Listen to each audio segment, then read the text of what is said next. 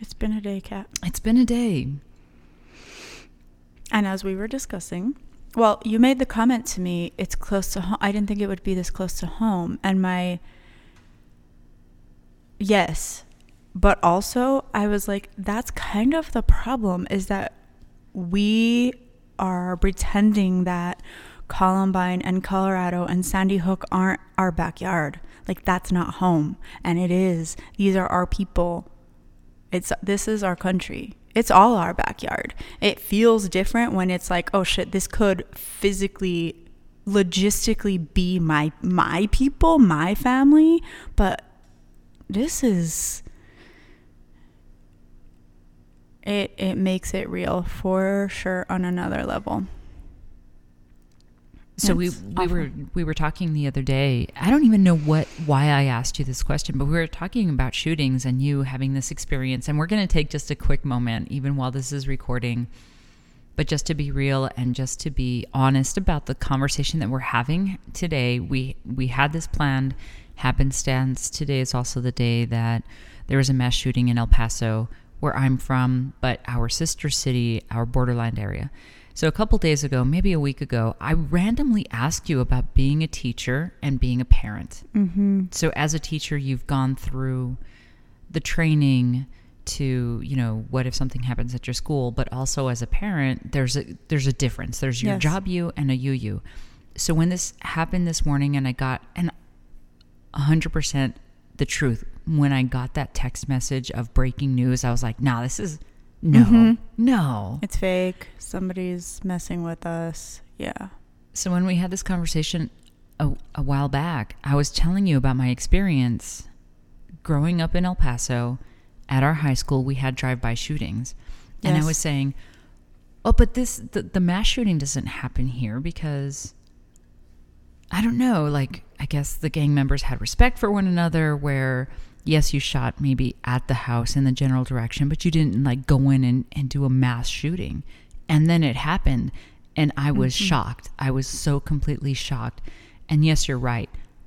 All of the entirety of the U.S. is our backyard. So when it happens in Columbine or when it happened in Sandy Hook, it is our gente, it's our people.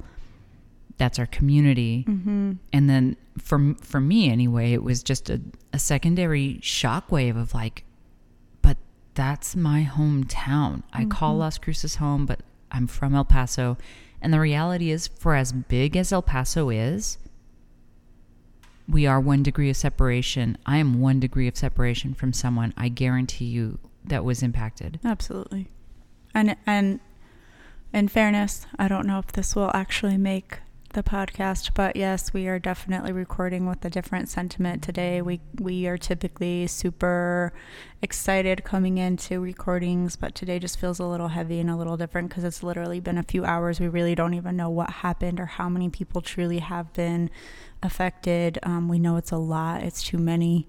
And yeah, it feels real. And you were shocked, and really, we can't afford for every city in the United States to feel shocked. We have to know that this is everyone. This is you. This is your family. This is your little sister at the mall shopping. This is your cousin at school. This is your people. These are our people. It's not them anymore. So what are we going to do? What are we going to do? Right. And I have seen a couple great posts online because, of course, the moment something like this happens, you get online to see and make sure... Because oftentimes that's the fastest way to see if people in your circle are okay. Yes.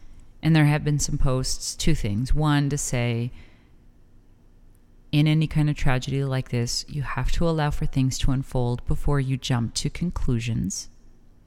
And the second thing is, this is not about party. This is not a partisan issue. It's not. These are people. This is our gente. Like, because it doesn't discriminate when you're in that place at that moment. It does not discriminate. It is you trying to protect your kids or getting protected by the stranger in front of you. It is survival, and it doesn't matter who you are or how you got in that moment. But what does matter is policy and how we vote and how we look at this issue. Is it a gun issue? Is it a mental health issue? And the reality is it's complicated. It's a combination of so many freaking things. And if we don't address all the levels and get to a place of stability, it's going to keep happening. Agreed. Completely agree. It's so much more than just us versus them. Because we're humans and we are so complex, the people who do these acts, as awful as they are just as complex, and their brains are dealing with so many different things. I'm not excusing it. I'm just saying. But there's a reason a person gets to that point. Right. There is a reason why someone goes off the edge that way and feels the whatever that emotion is to take so many lives. Even if it's one, there's something that happens in that moment. One life too many. There's something that happens in that moment. So this is Pocha Podcast. We are talking about the mass tragedy in El Paso today. Not something we wanted to be discussing, but it's real. It's on our hearts. It's in our minds. It's in our backyard, like literally. Absolutely. And it's, the borderland is dealing with so much right now. All the people of the border are heavy-hearted, and it shows. I mean, it shows. People are stressed. On edge, stressed. But they're also showing up. So we got a text message. We're in a group thread. We got a text message from a friend who said, I'll go pick you up. Do you want to go donate blood? And then a little while later, we got a text message that said, they're turning people away because there are so many people. And that's amazing that 40 miles away in a whole other state, we're showing up for our sister city. Exactly. And I am going to, happenstance, I'm going to El Paso tomorrow. I had this planned before where I was going to go hang out with my mom. And I'm gonna take a time. I don't know that my mom can donate blood because she's older and more fragile than I am, but I'm gonna take some time to go donate blood tomorrow in El Paso. If they'll have me. They're probably gonna be like, we don't need any more gay in the city. It's fine. Mira, it's like 90% beer. We have to say no, ma'am. So as part of the Pocha Podcast, we always throw down some bonus content. We're going to shift gears a little bit here. Let's do it, Kat. I'm ready. Let's shift gears. Shifting. Part of the Pocha Podcast is to put some bonus content. The reason that we came to doing this is if we only record once a month, we know that y'all want to hear more of us. So even though we record once a month, we do an extended recording so that we can put some extra content in your ears and that you can love us even more and we can start our own cult. And we called it the Weedy Weedy. Why? Why? What is the Weedy Weedy, Kat? So wait, you were the one who texted me about it because we were going back and forth about what we should call this bonus content. Yes. And I remembered, because we were talking about how we have a lot of things that we discuss that we think are hilarious, that we know people can relate to, but that don't necessarily fit the structure of the podcast that we had set out. It's kind of like talking a whole lot about nothing, right? Talking about nada. And I remembered as a kid, my uncles and my dad, and they would be like, the women would be in the kitchen talking who knows what, chismeando. And they would be like, no, I andan con el weedy weedy. And when I said that, you were like, what? I thought that was just a family thing. Like, I thought that was something only my family said. So then we had this whole conversation about how do you spell weedy weedy? We had to kind of Google it because I'm, in my head, because I never written it down before. Yeah, me either. I've never seen it written. Right. So I was, well, how the hell do you spell it? Mm-hmm. And I have seen a couple different ways. Mm-hmm. But yeah, I was when you sent that text over, I was completely surprised. Like, what the hell? Her family does this too, where they just like gather around, no particular subject. Mm-hmm. They just sit and shoot the shit. They just exactly cluck like chickens, right? Pretty much. And it was called the Weedy Weedy. Yes. There are a lot of things in our Pocha lives, at least for me, that I think that it's just us and just a familialism. Yes. Like my grandma saying, go make chi before we leave. Yes. Yes. Go make chi. Make chi.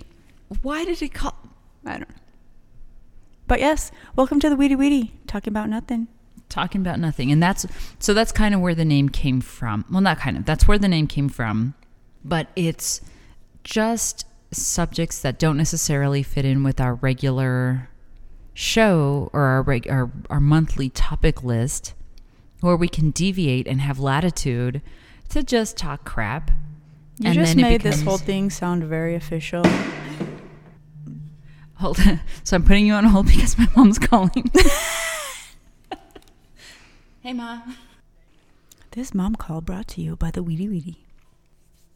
Back on track.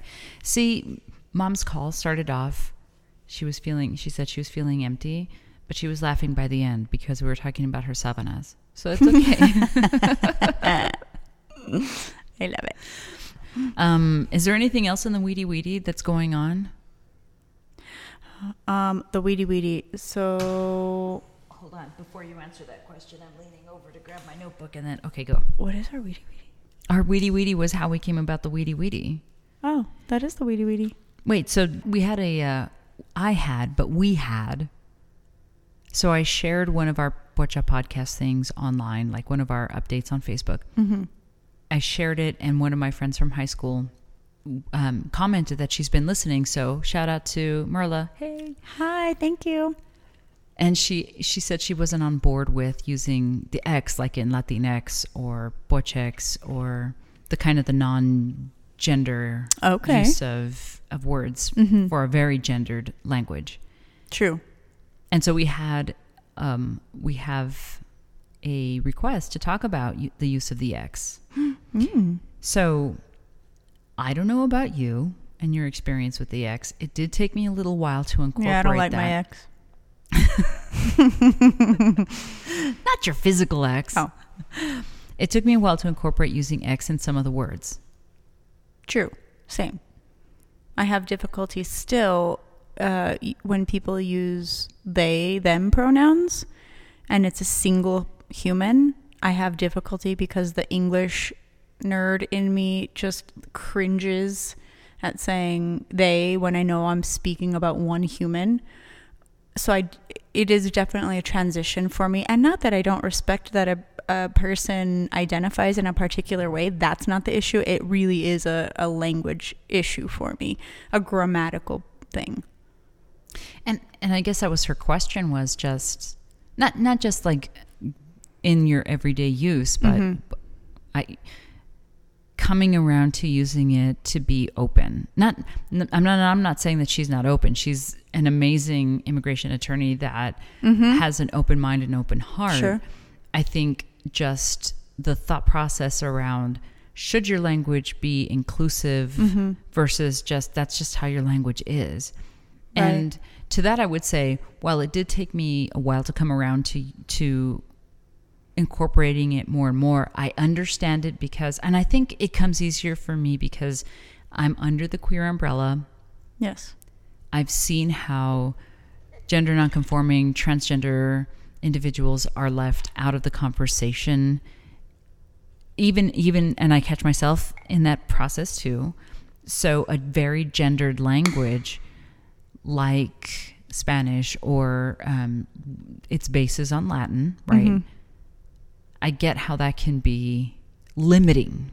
And that's why I like to try to be incorporating it into my language or my, even though I don't have a very good grasp on Spanish anyway, but because I don't want there to be limits to our gente. Well, that makes me think about a couple of things. It makes me think about, as we evolve as a society, words that are no longer appropriate, like the N-word, or in some circles, bocha is not appropriate because it has this history and this very deep traumatic tie that is not okay. It also makes me think about the ways that I've used language, or I remember my sister moving to Chicago many years ago and saying that she walked into a room full of females and said, "You guys," because that's very normal for regionally, like for us to in Las Cruces in New Mexico to say "you guys," and she said they looked at her like, "There's no guys in here," and she was like, "Oh, that's a thing." She realized it. But I've also, it is a little bit to me. it points out the ways that we see women when there could be 52 women in a room and one man, and all of a sudden they're amigos. Hola, amigos, because there's one dude in the room. Like, what is that? You know? So the X neutralizes that. The X neutralizes, it means I'm talking about people. I'm talking about this particular group of people that could be male, female, somewhere in between, whatever, it doesn't matter. If you have ears and are listening and a brain and can process, I'm talking to you, right? I appreciate it. I do. I don't have an issue using it. I think it is more representative of just humans in general and where they may be at. But I also get how it's difficult to add this thing to the language that let's face it, it can be hard to learn a language. It can be very hard and even traumatic to learn a language, depending on your circumstance. So I get that the change is hard, for sure. I just want to put out there that I don't think that this is us being hypersensitive or triggered or anything like that. I use the X because I want to be inclusive, because I want to broaden my perspectives, even though I am, I suppose, gender conforming. That shouldn't allow for me to exclude based on this very gendered language. And I don't feel like I'm being disrespectful to the language. I feel like I'm being respectful to humans that I care about, because I want to care about humans. And therefore I want to make sure that you are included in the conversation and not hidden. Mm-hmm. And I think that's, for me, that's what it is for a long time as a woman of color, queer, just as a woman of color and queer, I can oftentimes be left out of conversations. Yes. And I don't want to do that to somebody else. And that's why I use the X. Absolutely. I agree. I feel like it is an addition. It's not subtractive. It doesn't leave people out. It brings people in. And I'm all about it. And I like to be reminded, hey, not everyone is, this or that. It's complicated. We talk a lot on Bocha Podcast about people's identities and accepting all of that. And this is a huge part of it. So I hope that, if enlightens, if nothing else. And thanks for the question. I appreciate that. Absolutely. And folks, you know what? If you're listening, you can shoot us questions and obviously we'll answer them. And we want to include you in our dialogue as well. So any feedback that you have is greatly appreciated. To that end, if you've listened to us on iTunes or Spotify, I know this is like Kat being her marketing brain on. Love it. If you are listening on a platform that allows for feedback, please leave any kind of stars, 4 out of 5, 5 out of 5, 2 out of 5. We're gonna take that feedback and we're gonna make it better, or we're gonna laugh. We only accept 5-star ratings. We need to be a 5-star Michelin restaurant. Yes, please. So that was our weedy for the Bocha Podcast. That means bonus content for you. Putting the bone in bonus. Yes, we are. Bonus content. Weedy. Listen.